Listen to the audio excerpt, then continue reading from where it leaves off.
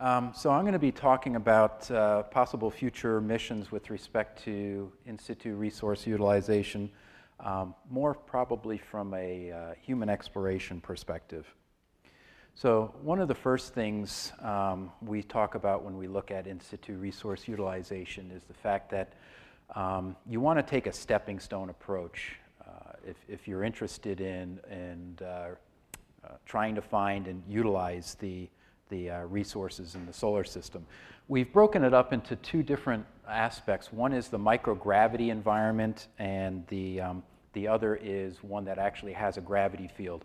From a resource perspective, you'll probably find very similar resources in both of those environments, but we break it up more from the processing and the focus aspects. And at the same time, we're looking at growing over a period of time the type of things that you're doing, the complexity of the things that you're doing, and the scope and the purpose. So for example, looking in the microgravity environment, we would start with the space station and maybe some in-space habitats, looking at things like trash processing, how you might want to extract and move materials under the microgravity environment, and things like in situ fabrication. And then moving outwards into the solar system, there's been discussions about near-Earth asteroid missions, potentially going to Phobos and such.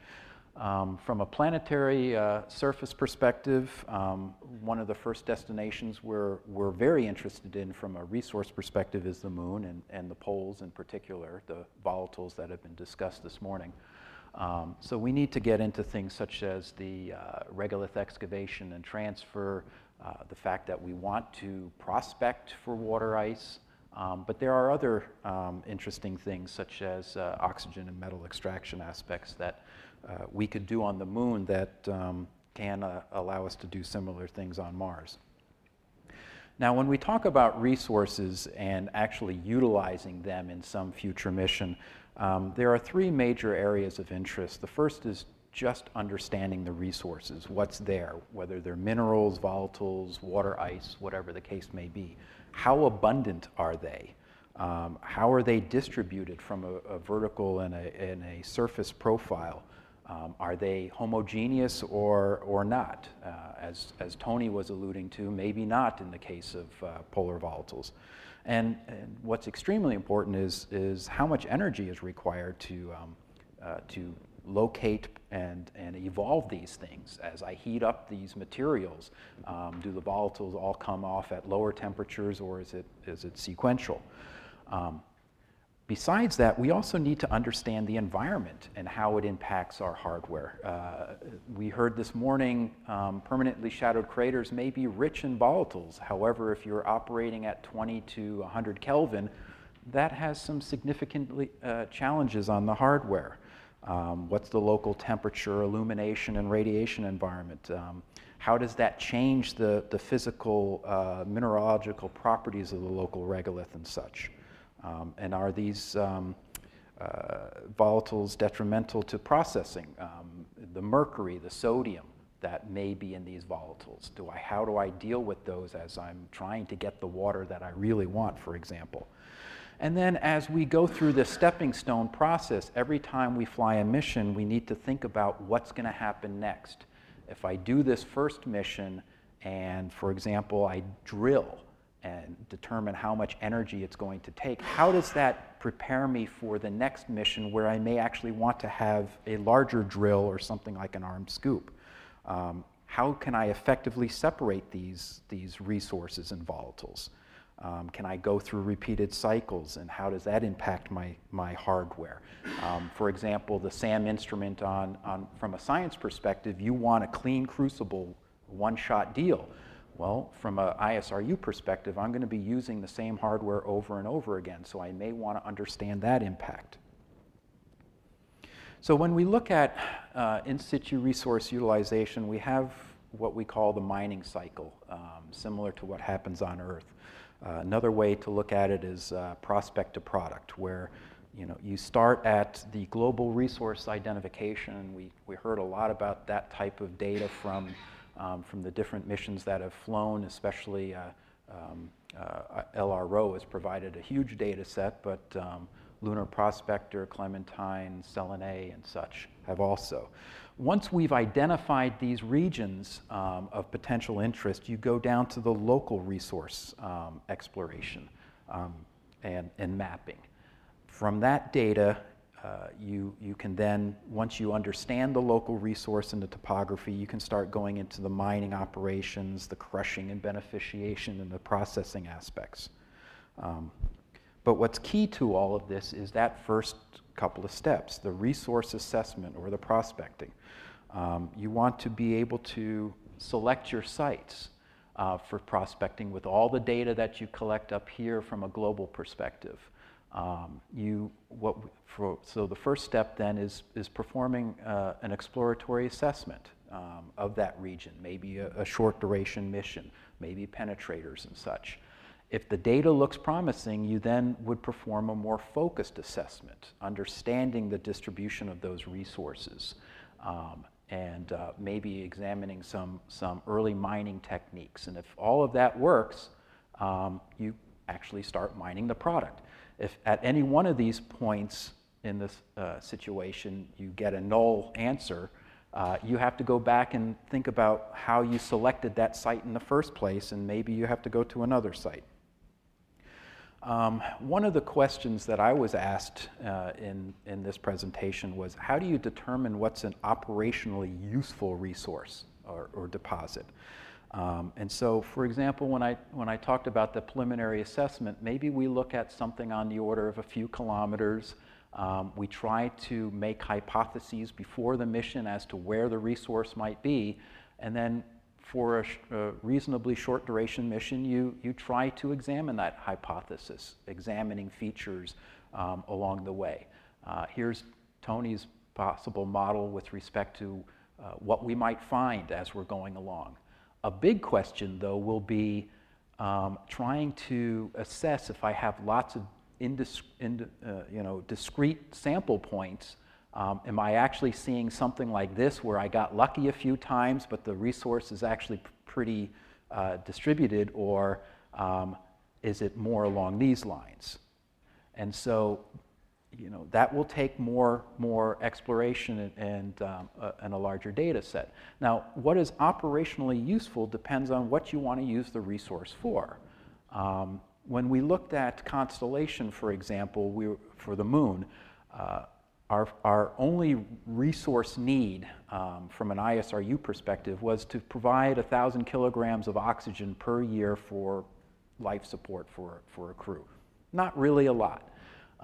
When you look at this, and I take the worst oxygen extraction from regolith model or process that exists, that's basically scraping the surface of a football field over a year, and I can get that much oxygen. Not a lot. However, when you start thinking about using it for propulsion systems, taking a lunar ascent vehicle to low lunar orbit or to an L1 location, you start getting into significantly more amounts of product per year. So if I do 2 missions per year for a reusable lander, that's 60,000 kilograms of oxygen and hydrogen potentially. That would be a much different answer in terms of operationally useful resource than if I only need to get 1,000 kilograms per year. So a big question about the moon, and if I'm looking at propulsion systems, is do I just go for the oxygen alone from the regolith? Oxygen obviously is over 40 some odd percent across the poles and different forms of minerals. Or do I go to the polar regions and try to get the hydrogen, the water, and other volatiles that may exist there? So one of the things that we've been considering is trying to do an early mission that kind of starts looking at both pathways to scout out both what the resources might be at the poles, as well as starting to consider maybe what the economics are associated with oxygen extraction. Depending on this answer, you may go down one of these 2 paths. In either next case, you probably want to do that kind of assessment and critical function demonstrations leading to pilot operations before full-scale use. A lot of discussions about where the water may be coming from in different data sets. This is just a very simplified approach from an engineer's perspective as to, what are the possible sources of the volatiles that exist on the moon, where are they located, how deep are they, what's the environment associated with them. And what's really exciting is the L-cross data that Tony has pointed out. 3 to 10% water plus some other really interesting volatiles. If I have a carbon source like carbon monoxide or carbon dioxide in water, I basically have a petrochemical industry on the moon. I can do plastics, I can do propellants. Ammonia is a really interesting possible product from a life support perspective. The nitrogen and the hydrogen could be extremely important. Now, there's been some really interesting aspects in terms of the hydroxyls that may exist. Look, the frost in some of these craters, the M-cube mobility water at the poles, that may be something of interest, and maybe I can get both of these on an early mission. This is a debate that's going on that if neither of these two answers give me the useful resource I want, do I really have to go into a permanent shadow and look for the deeper ice? So here's those 3 steps again: the exploratory assessment, a more focused assessment, and a mining feasibility. And so from the exploratory assessment, we're looking at basically a very short duration mission, maybe in the sunlight, but for a region that does not have a lot of sunlight for most periods of time. Possibly operating for several hours in a shadowed area that never sees light, if we can find that location near each other. Validate the hardware, evaluate the physical and mineral properties of the regolith, and try to look at a region somewhere on the order of 1 to 3 kilometers using neutron spectrometer or near infrared to kind of help locate where the hydrogen sources may be, and then 3 to 5 coring operations 1 to 2 meters deep. And while heating those cores, looking at it from a gas chromatograph mass spec perspective. And there are 2 missions that may be looking at that. One is Resource Prospector, that I'll talk a little bit about, that NASA's considering.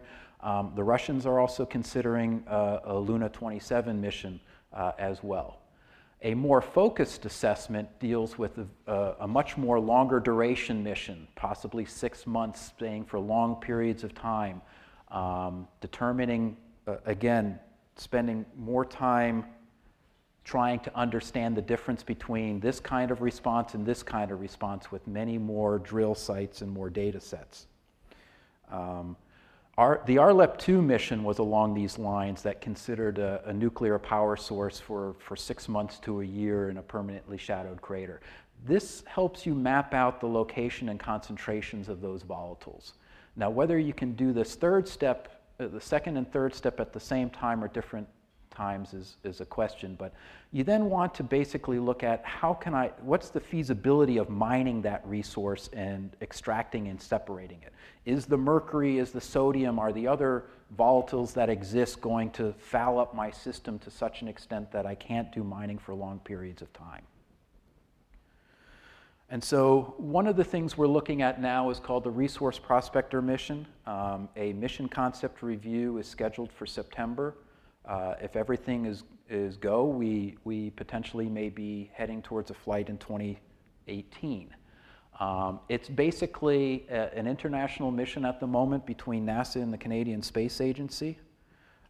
And its primary purpose is basically to verify the existence and to characterize water and potential volatiles at the lunar poles. So we want to map the surface distribution of the hydrogen. We would like to try to determine the mineral and chemical properties of that regolith as well, measure the bulk properties of the materials in the core.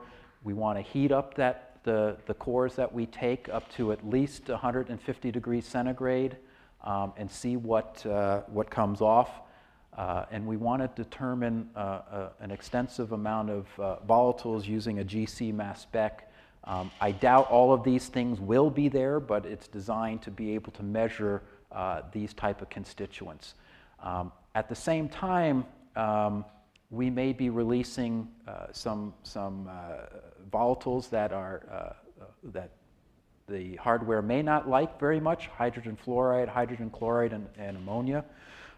These two, one of the things that we're looking at is a second step, which is actually demonstrating how I might extract oxygen from lunar regolith using what's called a hydrogen reduction process, where you heat up the regolith to basically 900 degrees centigrade, add hydrogen to it, and if there's any iron oxide in the regolith, you form water. Problem is when you heat up anything to 900 degrees C in the presence of hydrogen, hydrogen likes to react with it. So we have found that small amounts of hydrochloric acid, hydrofluoric acid, and hydrogen sulfide have been created when we've heated up lunar regolith.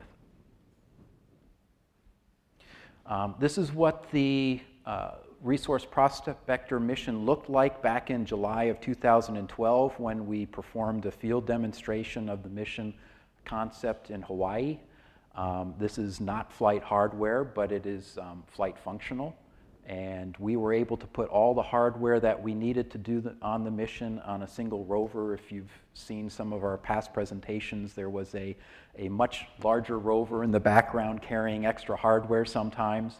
But basically the idea was to show all of the operations that we would do in a very short period of time, 5 to 7 days. We basically start out with a neutron spectrometer that examines the minerals and whether there's OH or water on the surface. We have a neutron spectrometer that looks at the subsurface down to about 1 meter, and our rover speed is based on allowing us to look down to about 1 meter. If we find an area that looks extremely interesting, we have basically a sample acquisition system that includes an auger that will allow us to bring some subsurface material quickly to the surface so that the near IR can look at it. Is there water ice present in that top, say, 30 centimeters? Or we have a coring drill that allows us to take a sample down to 1 meter. Once we have that core, we bring it to our oven, which breaks up that core into 8 segments, heats each one of the segments up to basically 150 degrees C, sends it to our GC mass spec, which also has a near IR to it, and we can evaluate the volatiles. As part of this instrument, we also have a freezing device, a cold finger that any water that's been released can be frozen and imaged as well. And then there's a mobility aspect to this that the Canadian Space Agency is providing. So what I did on this particular chart was I looked at the instrument suite that was put on the RLEP-2 mission. I kind of consider that the platinum mission because it basically had a huge set of potential instruments that the RLEP-2 instrument team recommended for that 6 months to a year in a permanently shadowed crater. The Resolve instrument suite currently has several of the instruments, not obviously the full range of them. That mission had both lander instruments and mobile instruments, and so for Resolve, we're all on the mobile platform at the moment. The lander pretty much dies after it lands under the current situation. We have a 1 meter drill. They talked about a 2 meter drill. And we have some mineral aspects associated with our instrument. If you look at the Luna 27 mission, that's basically a lander alone. There may be a rover that goes with that mission, but I doubt it will have a drill or any subsurface probing features to it. But it has a suite of instruments for both mineral as well as potential volatile analysis. And then what I call the optimal prospector, where you have a slightly larger instrument suite potentially for your mobility aspect.